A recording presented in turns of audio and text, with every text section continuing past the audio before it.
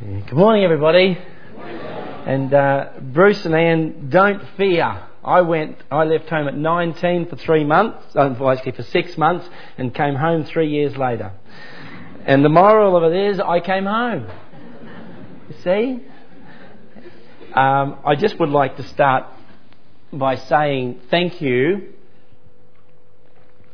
to for all the people who have been praying for Melinda this week. We have spent copious hours at the hospital, at emergency, and in fact every day, part thereof, except Thursday. And so if you could just continue to pray for her and for comfort and for a place for surgery. So she should have had emergency surgery Tuesday night, but nobody could make a decision. So if we could get that happening, that would be really good. The other thing is Liz Pfeiffer. A lot of you will know Liz. She's been coming here for about the last 4 to 5 months and is with SIL Wycliffe. She's from Warrigal originally, but has been living up here. And during the week, her mum was diagnosed with breast cancer. Quite advanced, and will be into surgery this week. So pray for Liz and also obviously for mum and the family as well. So anyway, it's been a week. Boy, has it been a week. But what an amazing passage of Scripture that we're going to look at today. The first chapter of the Bible. And the beginning of chapter 2. And really those first 3 verses of chapter 2 should be in chapter 1. But those people have far more wisdom than I do, and they put it there for various reasons. But it starts off with, in the beginning, God. Who has started the small groups yet? Yes? Just a couple, that's it. And I bet you enjoyed the beginnings of this. And I just want to say to people, if you're not in the small group, please get in the small group, because I believe that this study in the first 11 chapters of Genesis is going to be excellent. And I want you to make sure that if you have any questions along the way that are just niggling away there but you don't want to ask, please ask them in your small groups. Because that's what small groups are about. It's not so easy to do in this format. But that's what small groups are about. And if you've got any questions and you're just not quite sure about this or that, ask your leader. And I'm sure that the discussion will be such that other people will be saying, oh, I'm glad you asked that question because I really wanted to, but I couldn't do it. So please do it. God was and is and always will be as He always was. Isn't that reassuring? Isn't that awesome? God was and is and always will be as He always was. This passage is not so much about creation. Even though people commonly use it as the standard to barrack against evolution, that's not really what it's all about. This passage is about God. The majesty and the mystery of God. There have always been stories, ancient stories in various cultures about creation and the multiples of gods involved in it. That's always been the case. And in fact, before Moses wrote this chapter, the children of Israel would have heard many, many, many of those stories. The writer of Genesis, as in Moses, given to him by God, was not trying to create another creation story, but rather to speak in a foundational way to the children of Israel and then all who would read this passage. Speak of the majesty of God. This passage is far less about anything to do with creation than it is about God. In this passage inspires writers like the psalmist who wrote the Psalm 104 verses 1 to 4. Praise the Lord, O my soul. O Lord my God, you are very great. You are clothed with splendour and majesty. He wraps himself in light as with a garment. He stretches out the heavens like a tent, lays the beams of his upper chambers on the waters. He makes the clouds his chariot. He rides on the wings of the wind. He makes the wind his messengers, flames of fire his servants.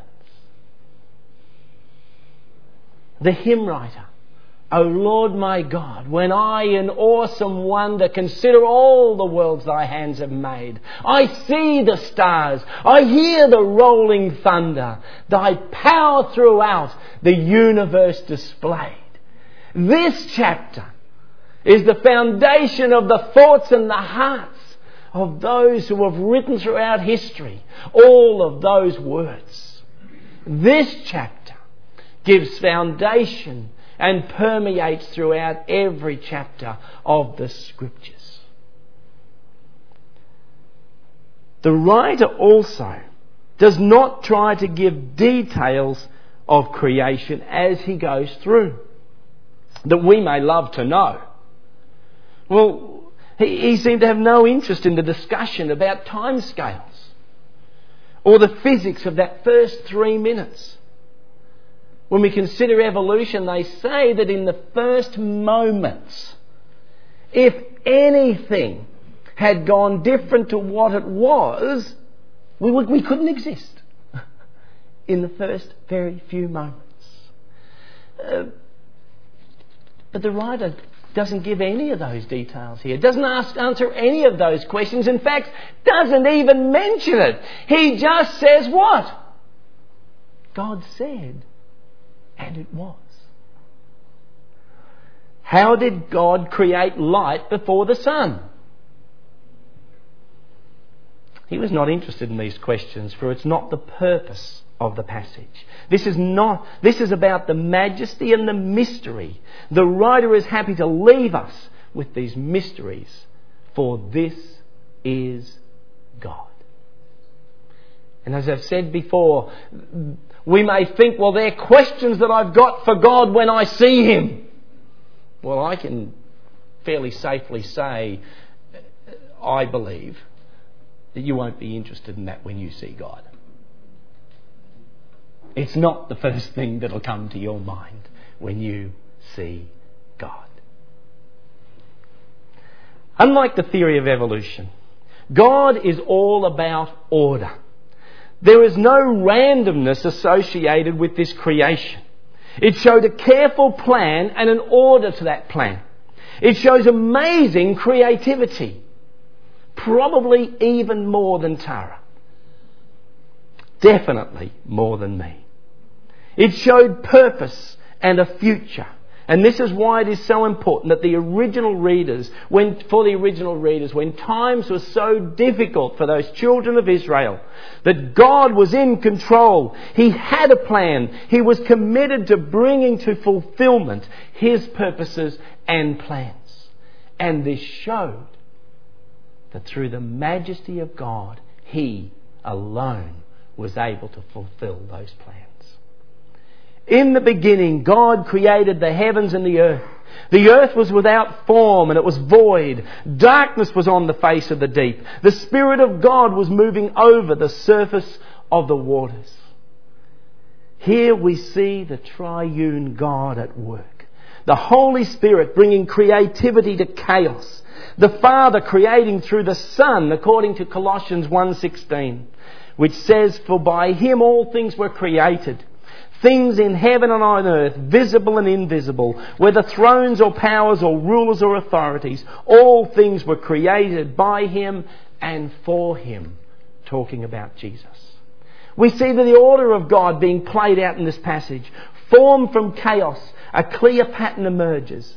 A pattern formed around 6 days leading to the 7th. Day 1, light and dark, corresponding with day 4 when He set in place the sun and moon. Day 2 separates the waters from the sky to the waters below. And then on day 5 He creates the birds to fly in the sky, the sea monsters and the fish to swim in the sea. Day 3 sees him separate the dry ground from the sea and gives fertile vegetation. And then on day 6 he sees him create animals to inhabit the earth and human beings to have dominion over all creation. The first 3 days set the context, and the following 3 bring it to life. You know, sometimes when we see Rob paint, we'll see him put the outline there first. And then as he adds the colour to it all, don't those pictures come to life as we see them fall. God created. Bara is the word. And the word means out of nothing. I'd like to read just a few verses from the New Testament. Through him all things were made. Without him nothing was made that has been made. John 1:3. Colossians 1:16. For by him all things were created, things in heaven and on earth, visible and invisible, whether thrones or powers, rulers or authorities, all things were created by him and for him. Romans 11:36. For from him and through him and to him are all things. To him be the glory forever. Amen. And Hebrews 11:3, by faith we understand that the universe was formed at God's command, so that what is seen was not made out of what is visible. The interesting thing about the word bara is that in the New Testament this word is also used for salvation. The God who creates also recreates. The God who creates. That plan in the beginning which formed, but then was affected by sin. Here in the New Testament, this God who had a plan continues to fulfill that plan. And that same word is used for salvation for you and for me.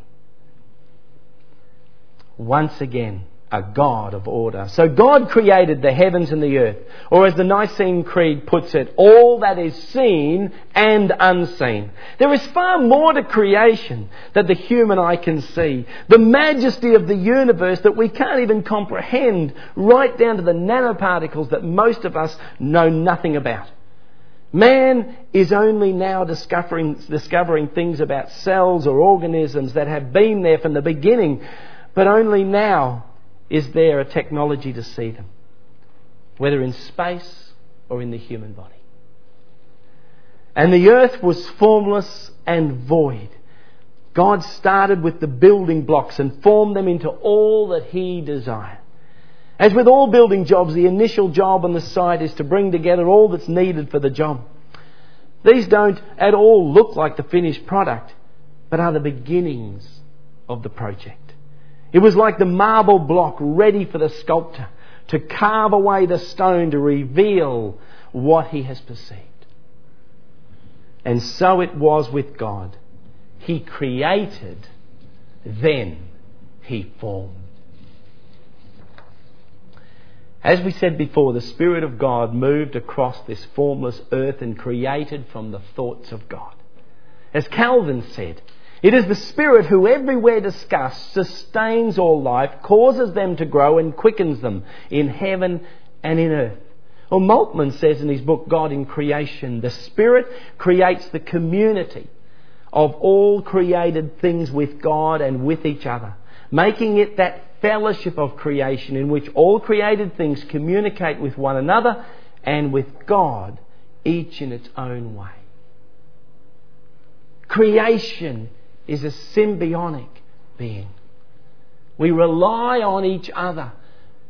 But you can see the hand of God that put it all together in the beginning. This chapter thus brings together the creative, intimate, animating Spirit of God and the creative, penetrating, commanding Word of God. Of all of us Christian people, who are God's new creation, the New Testament writes of our birth by the Spirit. And in another place, through the Word. In us, as in creation, the work of the Spirit through the Word brings life where there is no life, brings the possibilities of growth and fulfillment where before there was only waste. God's creative relationship with His world is one of intimacy and yet of commanding power. And so God created according to their kinds. You know, the general theory of evolution states that all things come from a primordial soup, the single source of all living forms that evolved into all the various species we now know. This passage tells us that God created all things according to their kind. There is no doubt that evolution has taken place to bring about many species within kinds. Look at look at the breeds of dog that we have, and even in the variance in the human race around the world. That is without question. But God created everything within their kind. There is no accident in this. God created the ability for this in the original kind. Verse 16 is an interesting one. It says, He made the stars. Job 9, 8 and 9, he says, He alone stretches out the heavens and treads on the waves of the sea. He is the maker of the Bear and Orion, the Pleiades and constellations of the south. Have you ever seen some of the... Was that you, Ron? Something you're eating? Oh, well. Oh, yes, that's right. Older folk with technology. Anyway, statistics of the universe. Sorry, Dale. Statistics of the universe are beyond my comprehension. They are. You imagine 100,000 light years across our galaxy alone. 2 million light years to the Andromeda Galaxy, one of our near galactic neighbours. There is something like 100 billion other galaxies. Can you get your head around that, David? No. Anyone able to just explain all that to me? It's not a simple thing. The universe, the more they realise, the more they see with the technology of these amazing telescope systems and that new one that's being built, which will have an array of a kilometre or something or other. Is that right? That new, just amazing what they're going to be able to see. What Hubble was able to show them as it travelled through space. The little rover that's on Mars at the moment. Yes, for many of those people, the purpose of what they're trying to do is disprove God. But the reality is, the more they discover, the more they realise there was no randomness about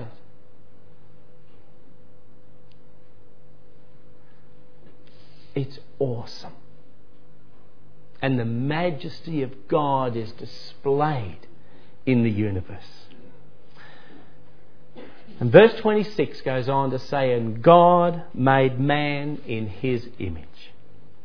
The steady progression of the first 25 verses leads to the high point in verse 26.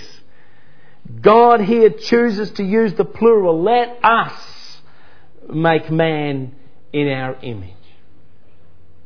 Let us make man in our image.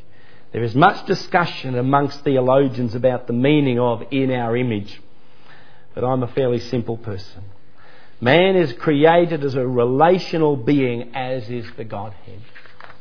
Man is created with attributes found in the Godhead, although tainted and suppressed by sin. Man was created for relationship with God, seen in the garden and now restored through Jesus Christ, not just as a created being, but that of a son. God knew from before creation that sin would come into the world, man would fall out of relationship with Him, and that the need of a Saviour would be fulfilled in Jesus Christ. In an act of majesty and yet mystery, unimagined in the universe. through His Son and by the Holy Spirit, God then recreated His creation.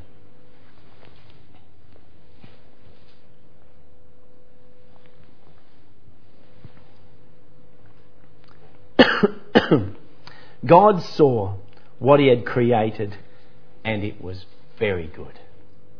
It was very good. We can sometimes dwell on the fact that we are sinners. And many preachers over the years have dwelled on this area.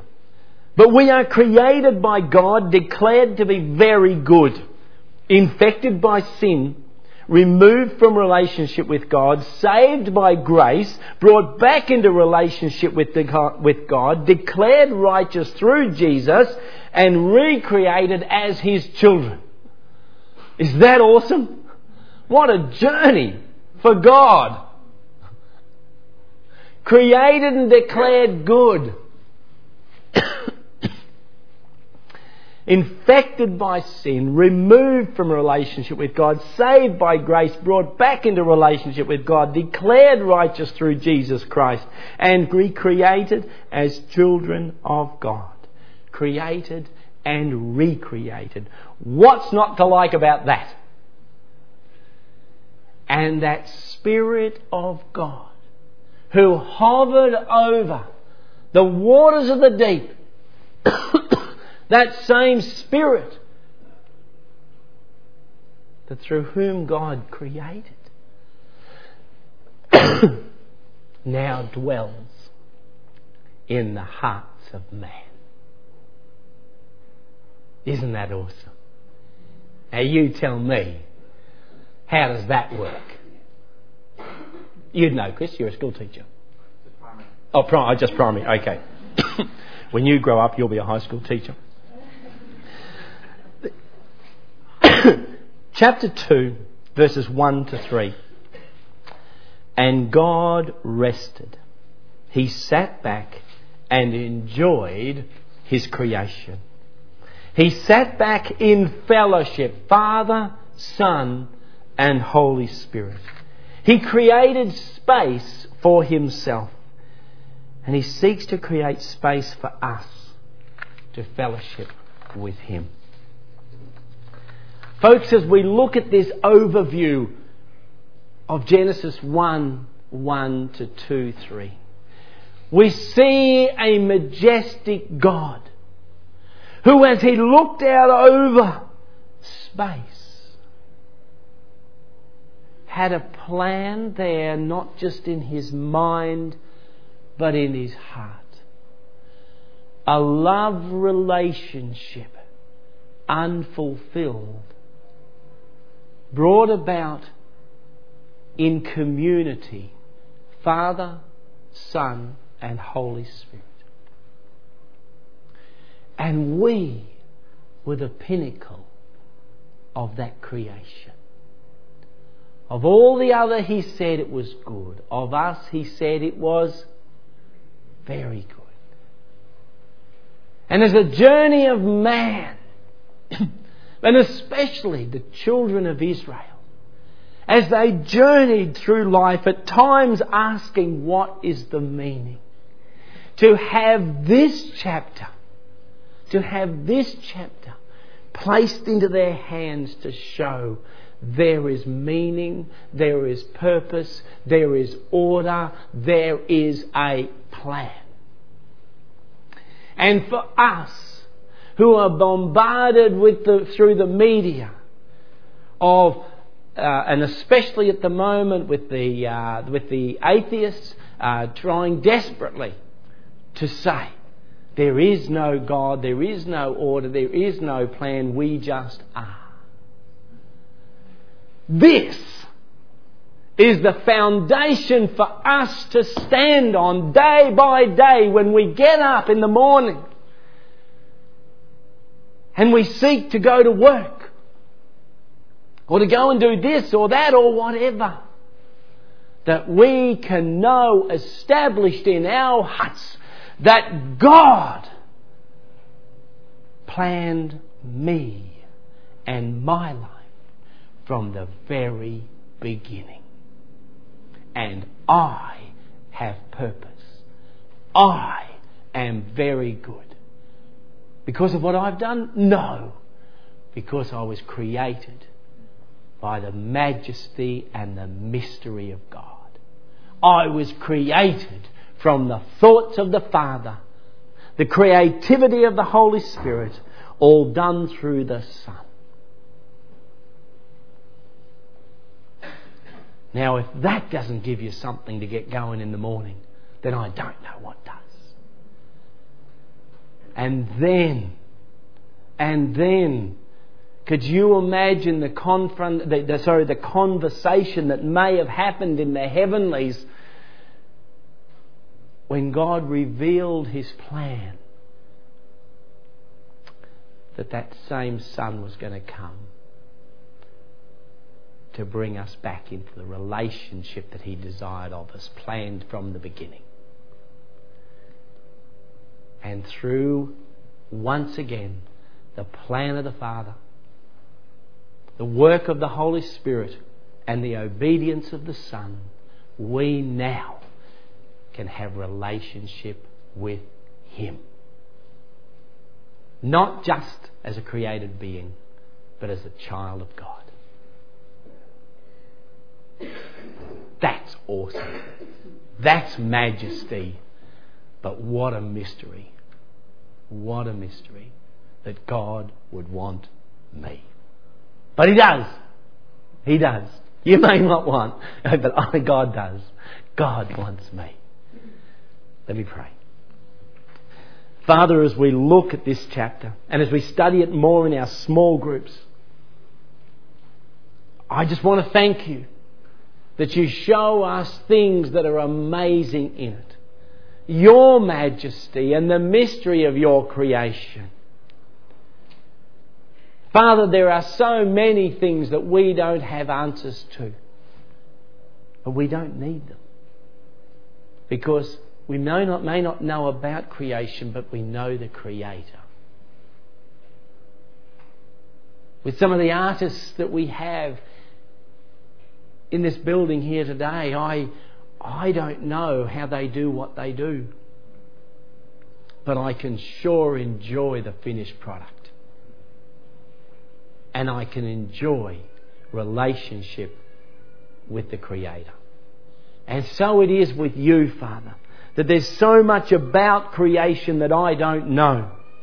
But I can sure enjoy what You've created. And I can enjoy relationship with You. But Father, that mystery, that why I can enjoy relationship with You, that You chose to give Your Son as a sacrifice for me. Father, today, I want to thank You for it. I don't completely understand it, but why You would do that. But that's not the point. You have, and I thank You. I thank You. In Jesus' name, amen. Thank you.